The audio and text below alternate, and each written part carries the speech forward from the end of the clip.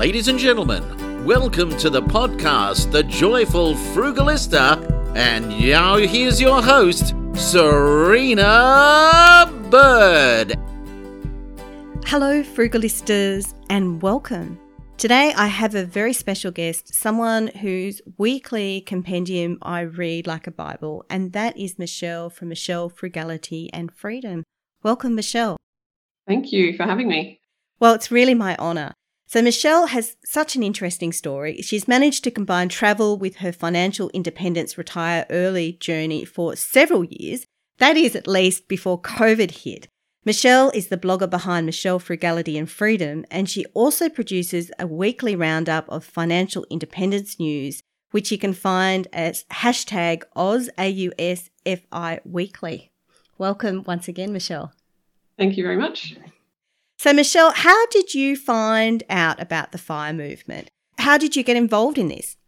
So I got interested in general personal finance back when I was 26, feeling like I was adulting with my first full-time job, and thought it's probably about time that I just learn about what it means to manage my money well. And around that time, I'd also caught the travel bug pretty hard. So I wanted to be able to afford an international trip once a year within my budget. And so after a couple of years of reading general personal finance information and investing in my first shares, I eventually found the FIRE movement. So a little bit more hardcore bloggers such as Early Retirement Extreme, Mr. Money Moustache, Frugal Woods, they were all talking about this idea of financial independence. So being independent of the need to work a day job, essentially. Yeah, once I heard that, and knowing that some of these people were using that freedom that it gave them to travel, not just for a couple of weeks like I had been doing in the past, but, doing that 6 months, even year round, or other priorities like pursuing passions and not necessarily having to work in an office if it didn't suit them. That was certainly appealing to me. And that was when I was about 28 in 2012 that I came across that. What a journey since.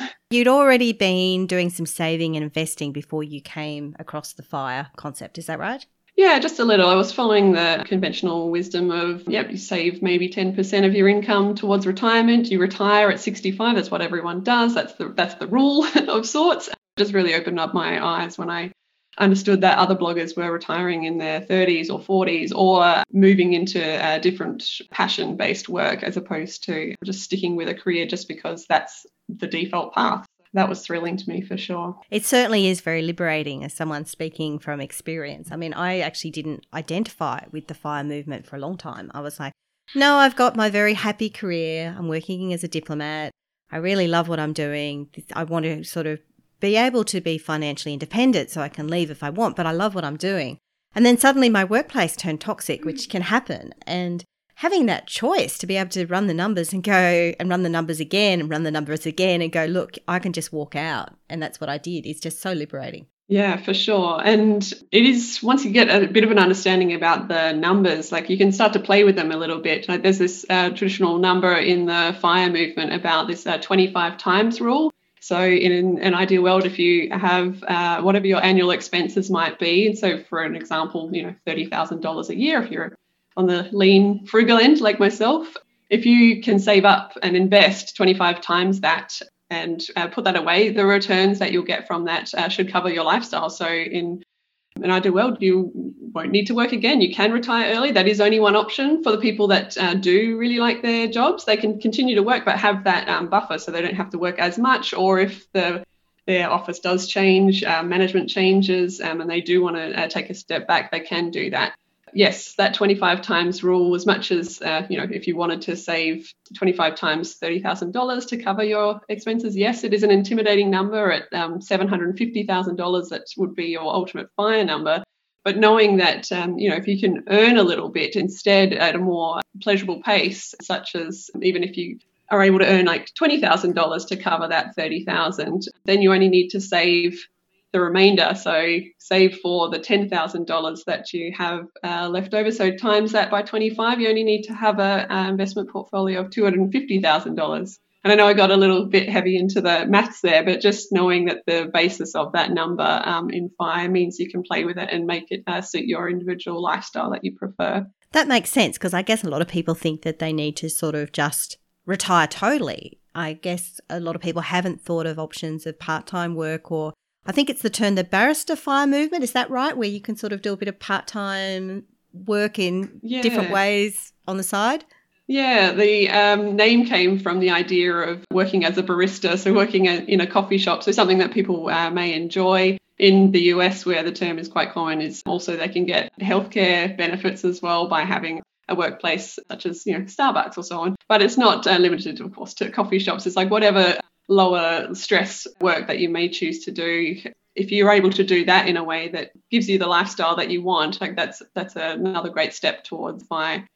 And also this idea of coast fire as well that we haven't spoken about is about saving a certain amount now and letting the compounding do the work for you. So yes, when we were talking about that example of 750,000 that you might need to fire, you might actually only need that in 30 years. And knowing the way that compounding means investments double, say you've got a 30-year time frame to do that, you may actually only need to put $100,000 away now. Again, still a large number, but not as significant. So if you put $100,000 away now, keep going with your life, do more fun things, but know that that's ticking away. In 30 years, that will end up being $800,000, so covering your fire number on the long term. So that's coast fire, and that's very much what I'm keen on as well. Now, making sure that I'm living a lifestyle that I quite enjoy now and letting my investments compound and do the hard work for me. Well, certainly pre-COVID, you seem to be living a very enviable lifestyle that had quite a lot of travel involved. How has COVID affected your plans?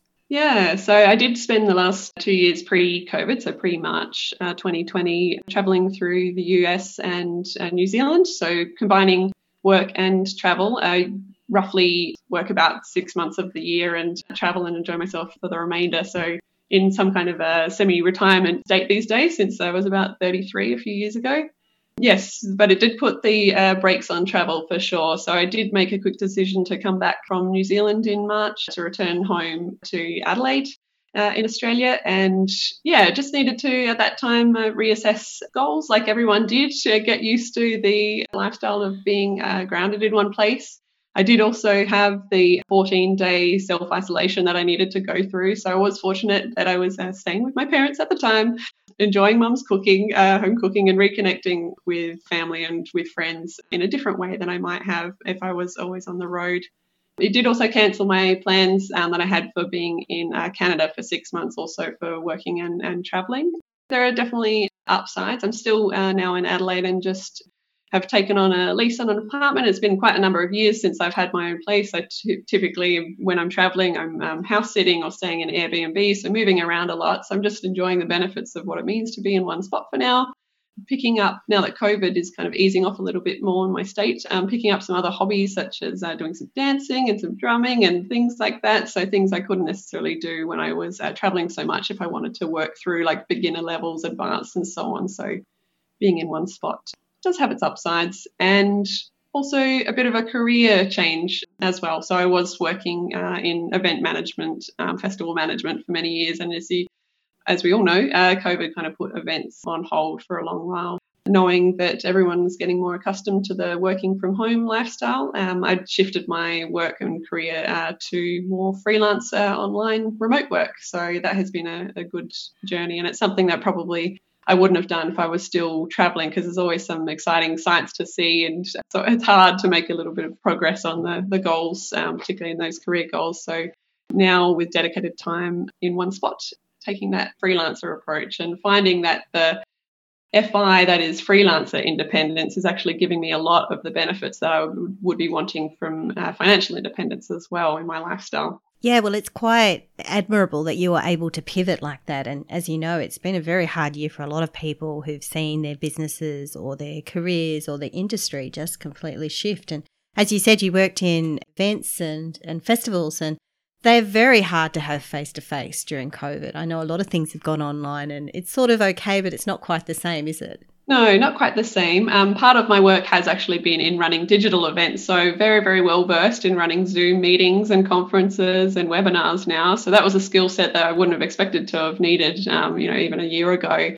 But it does mean that there's definitely transferable skills from being an event organizer and being an office-based employee in many different sectors anyway. into this new digital space. Yeah, and it is quite exciting the way that digital technology enables us to be connected globally. Like I know FinCon this year didn't happen in person, but FinCon X meant that I could watch parts of it at least. I didn't quite get up at 3 a.m, but I did get up, I think, at about 6 a.m, could watch parts of it from my living room in Australia, which is actually quite exciting. Yeah. I have found that other events as well. So FinCon being about financial bloggers and financial media content creators based in the US. Yeah, other events and conferences like that are actually expanding to become more accessible in this time when we can't meet face to face. So it is opening up a lot of opportunities to be able to find out content and connect with people, network in different ways. So yeah, there's definitely opportunities that have opened up and still are opening up as we kind of settle into this as, I hate to say it, but as the new normal. What was it like pivoting to start this new digital work, this new work as a VA, I think you call it, a virtual assistant? Was it scary at first? What were the sorts of things you had to think about when setting it up? I'm just trying to think of the timeline now. So it was late March that I, in a hurry, returned from New Zealand to Australia and had maybe a couple of months while I was finishing off my previous work role remotely before I decided to go down this freelance path. Yeah, so I've been working as a virtual assistant, which essentially is a pretty broad term for anyone who assists other businesses or entrepreneurs in an online way, so virtual way. They can do that from the comfort of their home, wherever that may be, or on the road, which is, again, when travel resumes, will be an avenue that I'd like to go down to. I just identified the different skills that I had as a previous office worker, project coordinator, event organizer, and just saw how I could adapt those to an online context, and then just started putting the word out. Once you kind of tell other people that, yes, I'm now a virtual assistant, they believe you, or they'll know that, oh, I've got a project that I might need doing. It might be a small one, but that could lead into a larger one. One of my very early clients back in June just posted a very quick message on a Facebook group. There's plenty for virtual assistants. So I picked up that very short sentence of a job ad that was going to be for 4 weeks of work. And now that's resulted in a year's worth of work with them 3 days a week. Looking for those small opportunities has been wonderful, and just being quite clear on the things that I can do now in an online way and how that can benefit other workplaces. Because I think everyone, like even other businesses, are also more savvy now with being comfortable with work from home people. And so remote workers is just another extension to that. So yeah, I would encourage anyone who's thinking about going down a virtual assistant path. Like, you can do it as a side hustle. You can move into it as full-time. You can make it work for you. There's a mix of virtual assistant type projects where you can do it entirely in your own time, or you may have more face-to-face and work business hours. There's lots of different opportunities out there. And again, it's so broad. So I do everything at the moment from podcast production to digital marketing to some social media, some writing, some other general project coordination. So lots of different pieces. And that's also quite exciting to me, is being able to work with different people and on different skill sets. Wow, it sounds like you really do have some skill sets that are really suited and equipped for this modern era. It sounds like you have adapted, pivoted really quickly. I think so. And it has been surprising how relatively easy it is to adapt those office-based skills to online. But it does mean that I think everyone would have some skills that they can do in a virtual assistant way. I know that some people make a living from data entry. Some people make a living from doing social media posts. There's quite a broad range, like anything that you can recall doing in an office, essentially. Like, if you can adapt that to an online way, then yeah, the world's your oyster. Well, it certainly does provide much more flexibility, doesn't it? It does, yeah, both in the style of work and the number of clients and how long we work with them, but also the location. So mostly I'm working from my home office that I've got set up, but also often do my work from cafes, and again, in future, potentially on the road as well, as one of these digital nomads is the cliche. So see how that goes. Well, I'm sounding a little bit envious about that. I mean, I do work remotely myself, but perhaps not to that same extent. It sounds like kind of a fabulous lifestyle. Does it get lonely at all working by yourself, or you prefer that? I have a mix in terms of the clients that I work with. So some we do have regular meetings over Zoom, admittedly, so not in person, but I do feel like I'm having some kind of face-to-face time of sorts. And I have also joined a alternative community, I guess, that's for virtual co-working. So I do often do my work when I'm on a Zoom call with other remote workers, where for half-hour periods we're sitting in silence, but on Zoom. So we're in front of our computers with the accountability of getting our work done. And then in 10-minute breaks after each half hour of work, then we have the opportunity to chat and get to know each other. So now I feel like I'm working alongside of sorts with people that are from all over the world. So often we'll be people calling in from the US, other parts of Australia, or all around Europe. So I'm getting that extra dose of travel connection responding to other international people at the moment, even though I'm just stuck in the hometown now. So that's great. It is a great way to boost your productivity. I've done that a few times. I've had about 3, maybe 4 people do some virtual Zoom co-working from time to time, not as perhaps as often as disciplined as you, but it is really amazing that when you see someone else working, even though you're not even talking, it just really helps you to focus. You don't tend to get up and get that extra cup of tea or put the load of laundry on or do other things. You actually just power through and get your work done. Yeah, and knowing that it's just really 30 minutes each time that you're committing to work. Like, that's really not that much. Like, yes, you can get your cup of tea in the 10-minute break, but 30 minutes, like, sure, I can do 30 minutes. And all of a sudden, you add all those 30 minutes up, and I've done a full 6 hours of one of the most productive days of work that I've done, more so than I used to do in an office. So, yeah, I'm quite enjoying that. Yeah, exactly. And I think this concept about office productivity is a bit of a myth, actually. Like when I was still in the workforce, I used to work from home one day a week, and I always felt very guilty about that one day at home. I don't know why. There's no reason why I should feel guilty. But I always did, and I actually did a lot more work at home during that day to kind of make up for this sense of guilt. But when I was in the office, particularly because my desk where I was seated was close to an aisle, and I'm a fairly friendly, extroverted person, so all day people would be stopping by to chat, ask directions, ask advice, ask a lot of things. Now, I'm a fairly sociable person. I'm happy to do that. But gee, it was so distracting sometimes. Yeah, for sure. Like there is that myth about the office productivity, because now I know that I'm not being distracted by overhearing other co-workers gossip and also just using the work kitchen 7 times a day. I'm getting more done, but you do need to balance that out with making sure that you socialize when working from home, which I'm sure you're finding as well.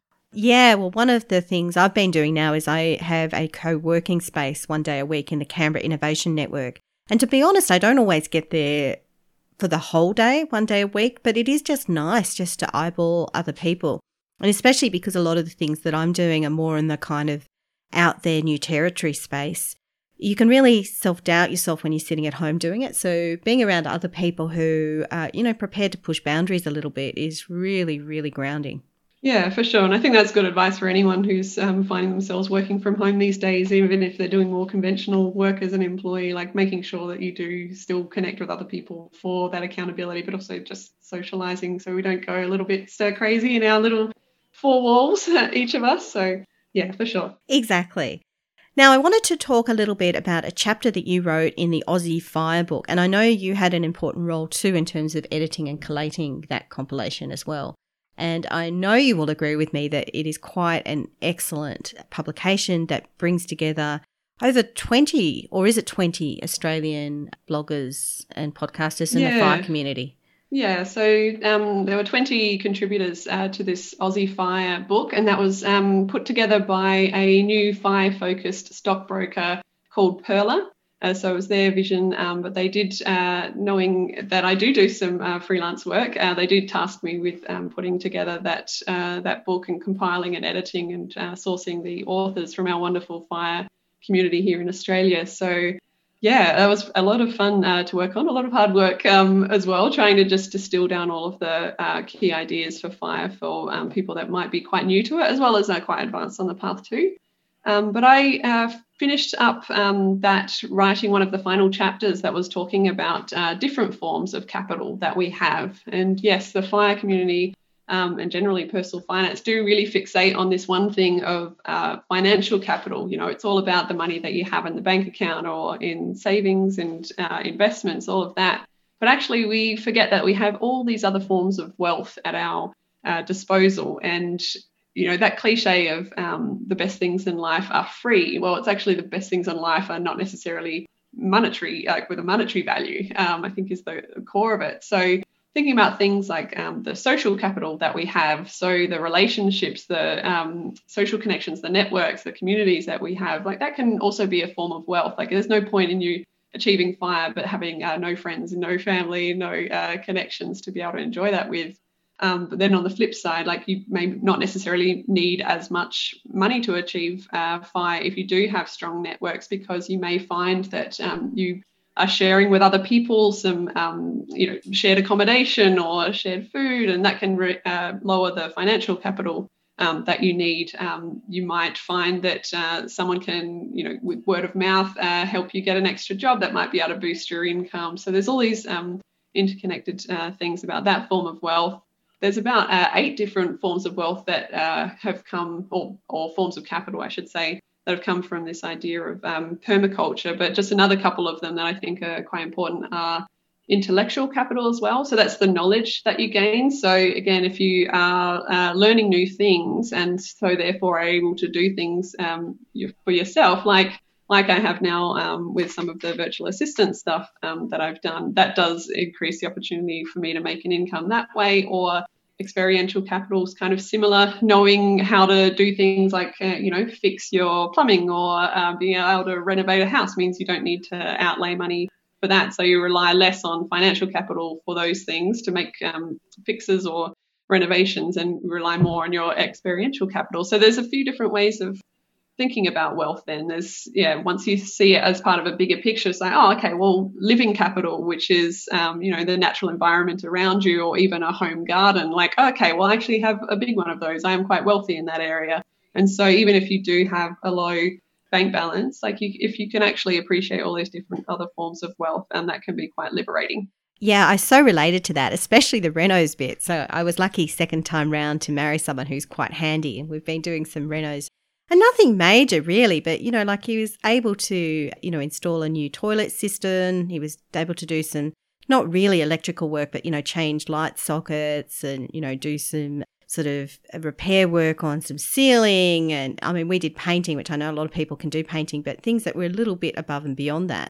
And I sort of watched him do this and I went, I don't even know who we could get as a tradie to do this, because it was an older style apartment and there's a lot of these skill sets aren't really around anymore. But it certainly made a huge impact on our finances, because we did that over the first week of January. I had a tenant moved out on the 31st of December and we had that rented out by mid-January.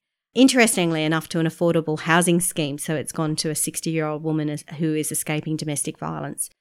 Which we're both very proud of. But the only reason we could turn it around so quickly was because hubby's good at renovating. And so all those forms of capital, you're right, they are so important in terms of your financial growth.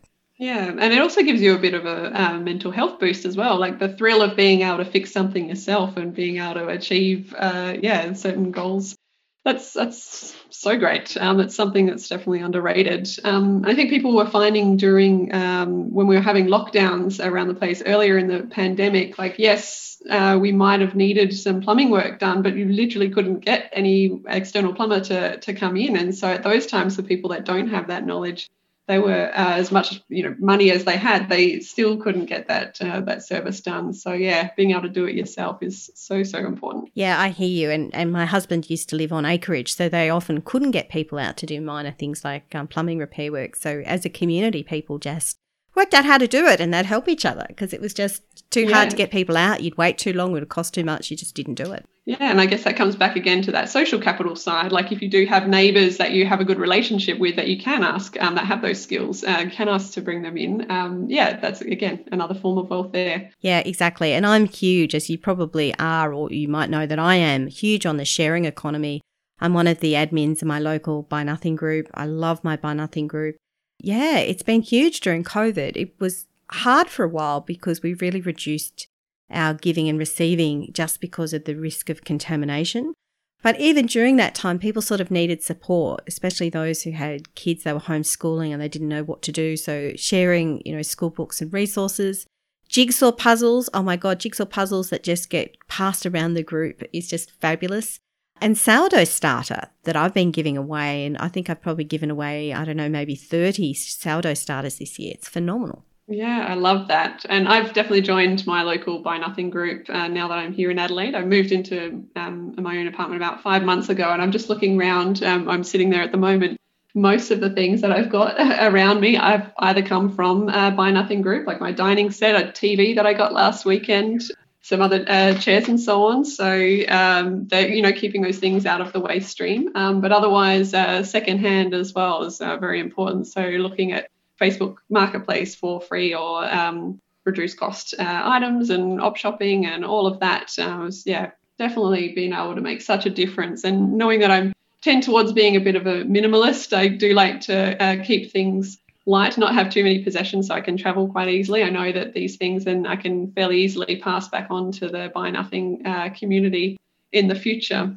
So it is great that way. And other elements of the sharing economy that I'm probably going to tap into are things like car sharing schemes. So we have one called Go Get here in the city. So we can, rather than need to own a vehicle, it's more about the prioritising that access over ownership. Like I don't need to go to all the expense of owning it myself, but if I can access it, yes, I'm willing to pay a little bit more on the one single day that I might need it every occasion. But let everyone else share that resource too. Yeah, I've had a Go Get membership in the past. I had one for about a year.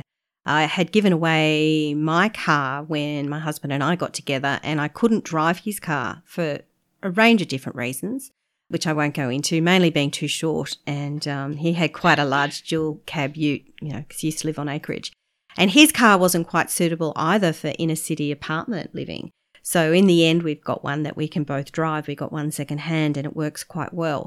But in that intervening year, I used GoGet for the occasional times where he wasn't around and I needed to drive without him. And it worked quite well.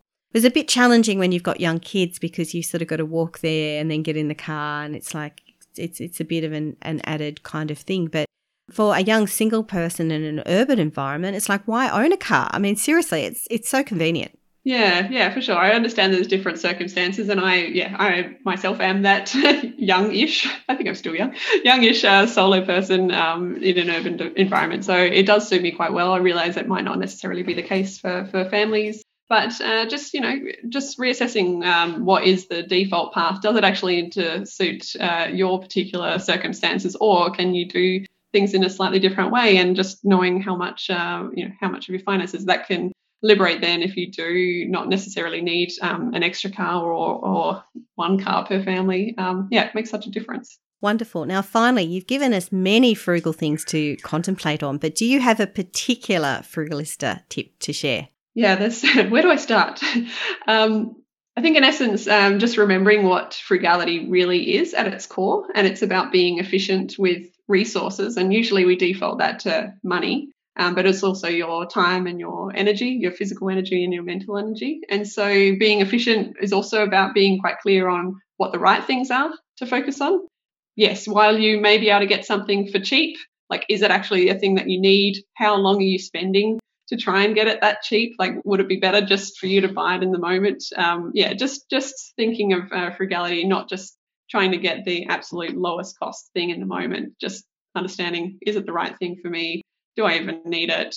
Is my time better served in just getting it now, or a substitute, or just thinking these things through in a different way. Yeah, good advice. And I had to admit that I noticed that you must have gone without a TV for 5 months. Is that right? That's right. Yeah, I do tend to. I occasionally stream shows on my laptop, so I probably still won't be watching free to air, but I have got this new screen set up in a way that I can be doing yoga in the mornings, listening to free yoga on YouTube, but have my better setup rather than my small laptop. So that suits me just fine. There's plenty of other things for me to be doing, including listening to podcasts such as yourself, rather than watching TV. So all good. Excellent. So definitely on the frugal spectrum. So thank you so much, Michelle, for joining us. How can our listeners find you, and how can they subscribe to your weekly roundup of financial independence news? Yeah, so if they go to frugalityandfreedom.com, you'll find the subscribe button on there. Also, social media, I'm on Instagram and Facebook at Frugality and Freedom, and also on Twitter, Frugality Freedom there. Wonderful. Thank you very much. And make sure to subscribe and follow this podcast, and also to join the Joyful Frugalista Facebook group so that you can chat about this and other topics. Thank you very much. You've been listening to The Joyful Frugalista with Serina Bird. She actually likes everybody. And of course, sound has been by Neil Hadley. We could watch the boats float by. You could talk, and I would listen. I would understand your mind. Oh, I love to be with you, walking toward the sea, and the times when I'm lonely, you could be the one to comfort me every day. I am thankful that our separate paths have crossed. Every night I lay my head down, I know I'll never feel so lost.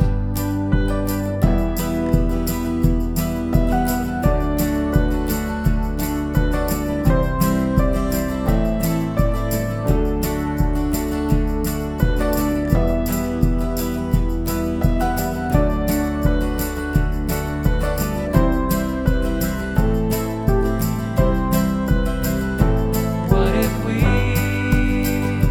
cross the river? We could start a brand new life with a house and a family. If you'd only be my wife. So I leave it to you now. You can tell me what you think. We could step to the altar. I could wake up to